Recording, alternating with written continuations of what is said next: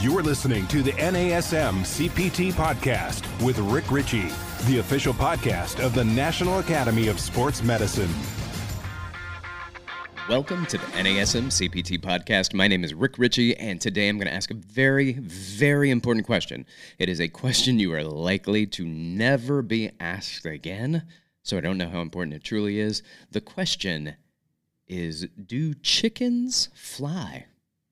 Yeah, that's a legit question for the purposes of our conversation today. So, do chickens fly? I'm gonna start this off with not very well. They do not fly very well. I was in Ohio recently over the holidays, and my wife's sister has a chicken coop in their suburb of Cincinnati, and let the chickens out of the coop, and my little nephew, who's the same age as my son, 4 years old, would run around and catch these chickens, and he was the best of all of us, probably because he's closer to the ground to be able to do so. And right around when you'd start to grab a chicken, when I would grab a chicken, I'd start to reach for it, it would take off flying a little bit, wouldn't go far, it would kind of just go into blast-off mode, and then it would land, and it would walk again, and then you get close to it, and it would blast off, and it would fly for a moment, and then land and walk again. So the answer to the question is yes, but hold on to that, because I'm coming back to it. I'm going to talk about this a little bit more, but for today, and the purposes of our conversation today, and where this is going to come in more handy in a moment, is we're going to be talking about skeletal muscle fibers. And I will say that there are big differences between the muscle fibers of a chicken and those of a human, but I think the correlations you will find when we get to the end of this podcast is quite interesting, and if nothing else, will help you better understand the different types of muscle fibers. And we're going to start with the two main muscle fibers. There's type 1 and type 2, and type 2 has a subcategory of fibers. There's type 2A, and there's type 2X. Now, let's just talk about type 1 and type 2X, because those are the extremes. Those are the ones with the biggest amount of differences to them. And then the type 2A is kind of in between both of them. So type 1 and type 2X. Now, you may be asking the question, if you've studied this in the past and it's not been that recent, you may be asking the question, well, I've heard of type 2B muscle fibers, but not type 2X. And the taxonomy has shifted a little bit, so the names have shifted, names have changed, and from the categorization of these and how they were initially categorized looking at muscle fibers of small mammals like rats, they found that when they were initially categorized, then the similarities in the muscle fibers that humans have more resemble the type 2X, not B. So they've just been recategorized. Now, I've seen some people say there's type 2B and type 2X, and that doesn't seem to really be in the research. It doesn't seem to be in the data. What seems to have happened is that they just changed the name and they changed the categorization. So if you see something that says type 2B and type 2X, it is likely not the case, or at least not that I've seen according to any of the research. Now, let's get into the talk of the talk. Type 1 muscle fibers. Sometimes these are referred to as slow oxidative fibers. They've also been known as slow twitch muscle fibers, and sometimes people have said they are the red muscle fibers, and that makes sense too, and we'll find out more why that makes sense later. But let's discuss this. So it's slow in oxidation, which is, it's interesting because type 1 muscle fibers are highly aerobic. And when it comes to aerobic, we need this process of oxygen being used to help create the utilization of the substrates in order to produce force or produce ATP. And ATP is the currency for which the body uses to create energy. And we're going to talk about bioenergetics possibly the next time that I do this. So we'll talk about ATP, we'll talk about bioenergetics and metabolism a little bit in a later episode. Let's just stay on the muscle fiber types. So they're slow oxidative, and they're also slow twitch. Now, sometimes people are curious as to what that means. And twitch just means once the muscle fiber is innervated, it's the speed at which that muscle fiber contracts. So it has a slower twitch or a slower contraction speed than do some of the other muscle fibers. And then there are red muscle fibers.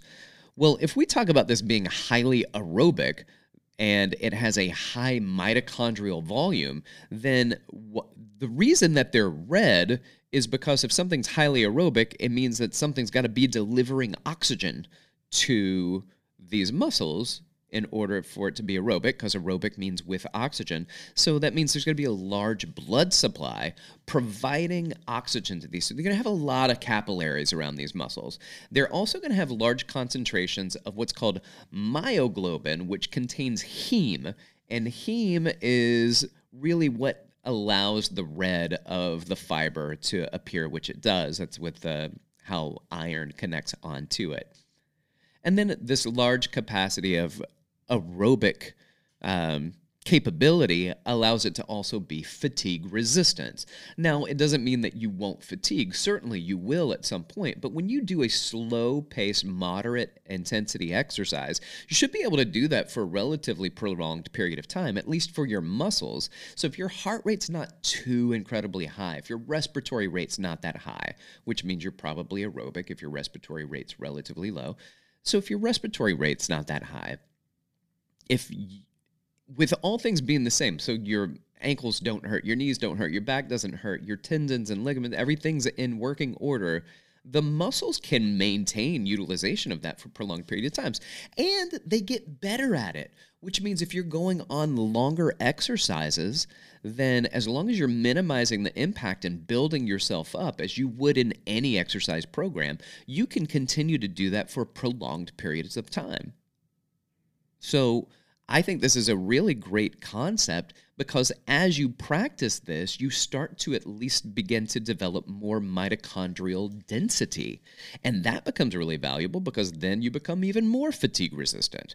Then you become even less fatigued as you continue on. So we got this slower maximum shortening velocity, or how fast they twitch. We have lower myosin ATPase, which we'll discuss in a moment regarding to type 2 muscle fibers and why that's important. And there's interesting because some research suggests that there's approximately 68% of the type 1 muscle fibers in women and 55% in men, while other research shows there are no differences between type 1 and type 2 muscle fiber distribution between male and female. So what is the answer? I don't know. Why does it matter? I don't know.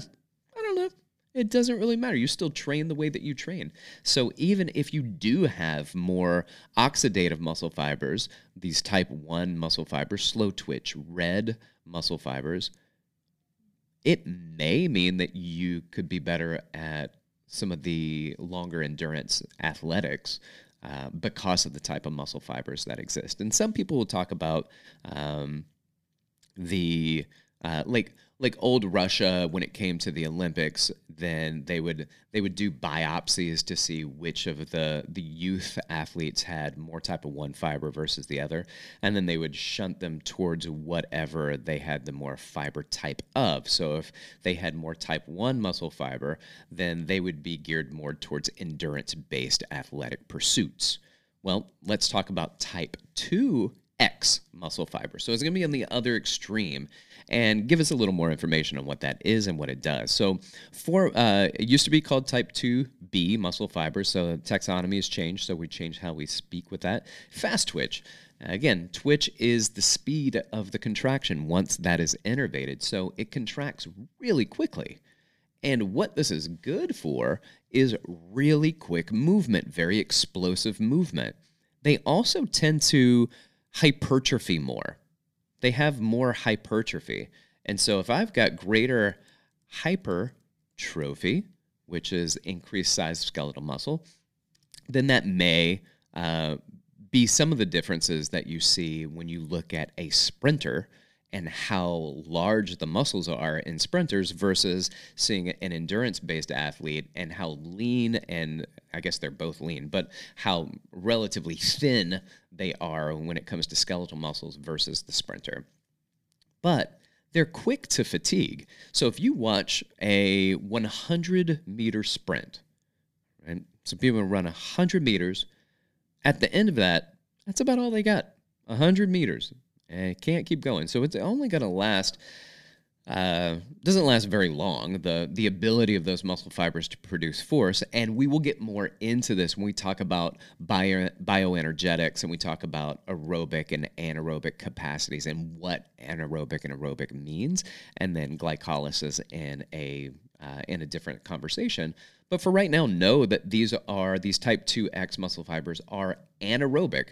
They are able to produce and create ATP without the presence of oxygen. And it's highly inefficient the way that it's done, but it's really explosive. It just can't last very long. And so they're less efficient than all the other types of muscle fibers. They're really quick to fatigue, but they also tend to hypertrophy quite well. So it's pretty interesting, those differences between the two. And it has large amounts of that ATP ACE that we discussed. Now, let's talk about what the in-between fibers look like, the type 2A muscle fibers, those in between. So it's a different subtype of the type 2 fibers.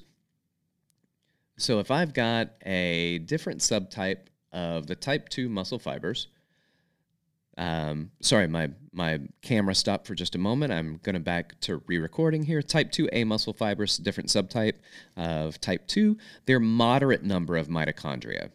They're moderate resistance to fatigue.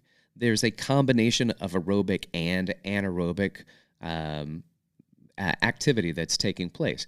There's high twitch speed, but it's somewhere in between type 1 and type 2. It's got a moderate efficiency, and although resistance training increases the size of both type 1 and type 2 fibers, weight training elicits a greater degree of hypertrophy in type 2 fibers. But what does it matter? If you've got more type 1 fibers and you're getting more type 1 fibers to hypertrophy, then that's great if that's what your goals are. And so, and also know that generally speaking, hypertrophy is not necessarily correlated to athletic performance, depending on what you're trying to do. Like if you need to just have more size, then hypertrophy can be quite helpful. But the distribution of type 1 and type 2 fibers shouldn't matter much. There's something interesting, though, that regular exercise can modify and this is from Scott Powers in his exercise physiology textbook. Regular exercise training can modify both the biochemical and contractile properties of the human muscle fibers and can result in the conversion of fast fibers into slow fibers. But we don't actually see the reverse of that. So we don't actually see slow fibers being converted into, or type 1 fibers being converted into type 2 fibers. Now, I don't know if this is a true conversion, and this is just my lack of knowledge on this. I don't know if this is a true conversion of type 2 fibers into type 1 fiber, or a conversion into the behavior of a type 2A fiber into a type 1 fiber, because sometimes they've referred to this as a type 2A fiber as a pendulum muscle that tends to behave in certain ways depending on how you train it. So it can take on some of the properties of a type 1 muscle fiber, take on some of the properties of a type 2X muscle fiber. Now, we also know that high-intensity exercise results in accelerated production of lactate and hydrogen ions. And what that means is you start to get that burning sensation. If you've ever done, let's just throw something out there, like leg extensions, right? So you start to do leg extensions and you get to that 8-10 repetition range and it burns. That is burning the quads. And then you put the weight down and quickly slide your legs out and you just kind of wiggle them around and kick your legs back and forth trying to get that burn to go away. All right? That is an increase in hydrogen ions. Sometimes we say that it's lactic acid, which maybe, and lactate is just the ability of that to take on some hydrogen ions and for it to bind to, which we eventually will utilize back into the Krebs cycle. And so anybody that's sore like a day later, that's not lactic acid or lactate buildup in your muscles. That's damage to the muscle tissue, and that's where DOMS comes from. But DOMS isn't because of an increase in lactate in the muscle or increase in hydrogen ions, which is known as acidosis, but it is because you've created some sort of damage into the muscle, and your body's going through this process of catabolic process, which is it's breaking down, and then with that protein intake and that resynthesis goes into an anabolic process, so you're building those muscles back up. Now, high-intensity interval training increases the buffering capacity to make it easier to transport those hydrogen ions, which is what makes that burning feeling, out of the system. So it actually increases your buffering capacity, which means for those of you who are doing high-intensity classes and you feel the burn, that's great. But if you keep doing that, you're going to get better at it, and you'll notice that you don't feel the burn so much. Or if you do those leg extensions regularly, even though you're still kind of hitting capacity at your 8 to 10 repetition mark, and you start feeling the burn, but that burn isn't quite as bad as it used to be, it's because you've increased this buffering capacity for that to happen. Now, real quick, let's talk about hypertrophy versus hyperplasia. Hypertrophy is the increase in size of skeletal muscle. So I've got this increased size of skeletal muscle with hypertrophy, and then there's hyperplasia, which is the increase in the total number of fibers within the muscle. So it's not increase in size, but it is increase of number of fibers within a muscle. Well, that one's pretty controversial, the hyperplasia. We know hypertrophy takes place, which is increase in size. There's some research that says, yes, you can increase the number of muscle fibers, hyperplasia. And there's some that says that you absolutely cannot. So one of the things that, whether we know what the answer is or not, one thing we do know is that even if hyperplasia is real, it's not as substantial as hypertrophy, and it should not be a limiting component of what we report to people. Here's something else interesting I thought. There's a 20-week resistance training program, and it said that it decreased the percentage of type 2X fibers from 5 to 11%, with a corresponding rise in type 2A fibers in the trained muscle. So what that shows is that resistance training created a shift from the type 2X into type 2A muscle fibers. Now, why is that important? Well, it's because resistance training, which we like to think it's going to be primarily type 2X fiber dominant, is not really. Type 2X is fast twitch, so that's about explosiveness. So unless you are lifting super heavy or moving incredibly fast, so unless you're going super heavy or going in fast, then you're not necessarily going to affect those type 2 muscle fibers, really, those type 2X muscle fibers. So resistance training can start to shift that, and we're talking about typical kind of hypertrophy training. And then there's one more thing that we're going to address is Henneman's size principle. Now, think about this all or nothing principle. All or nothing means that we're going to, basically, if I pull an arrow back, and I let go of the string of that bow very slowly, it doesn't mean that the arrow shoots less quickly. The arrow still shoots just as fast if I let go quick as if I let go slowly. Well, the same thing when a muscle fiber gets innervated, the muscle fiber is going to twitch, and it twitches everything that it innervates at 100%. So what may happen, according to the size principle, is that when things aren't that heavy and we go to pick them up, the size principle says, oh, I'm not going to recruit large numbers of motor units or larger size muscle fibers necessarily. I'm going to recruit small motor units for lifting smaller objects. And when more force is required, more motor units are going to be recruited. But when you get a graded exercise test, maybe like a Bruce protocol on a treadmill, where you start off slowly and then you get faster and the grade of the treadmill increases and its incline, then you start requiring other muscle fiber types that jump in there.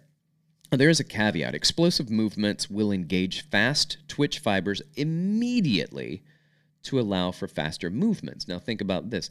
Olympic lifters or baseball pitchers or 100-meter sprinters or anybody that's doing anything wildly dynamic, incredibly fast, the body doesn't necessarily say, let me start slow and then recruit fast. There's an explosiveness. There's an explosiveness that immediately happens in those type 2 twitch fibers move at their absolute fastest speed. And they jump in there. So here's my question, and why I ask it. Can chickens fly? The answer is yes. But why do I ask that, and how does that have anything to do with muscle fibers? Well, I think a lot of us may understand that if you look at the difference between a chicken leg and a chicken breast, gives you a pretty good indication of what the differences are in type 1 muscle fibers and type 2. Type 1 muscle fibers would be the endurance fibers, the legs. Chickens can walk around on their legs all day long, but do those legs hypertrophy very well? No, at least not compared to the breast of the chicken. So they are red. They have high endurance. There's capillary density, which allows those muscles to be red. They are smaller, have less hypertrophy. And the chicken breast, on the other hand, it's white. So it doesn't have the capillary density, the aerobic capacity. It's anaerobic. It's short flight, but man, that flight is explosive. And those muscles hypertrophy in the breast of the chicken because of that. So can chickens fly? Yes. Not very well. Why? Because they fatigue very quickly.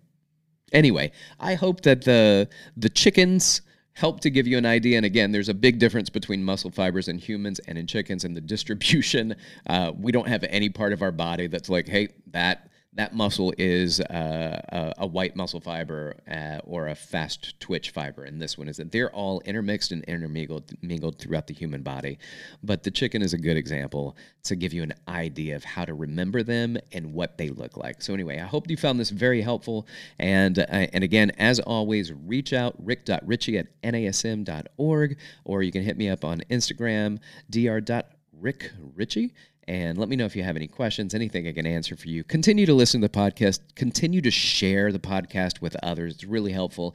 The podcast is growing, and I appreciate it. NASM appreciates it. Thank you for everything that you do, and keep listening.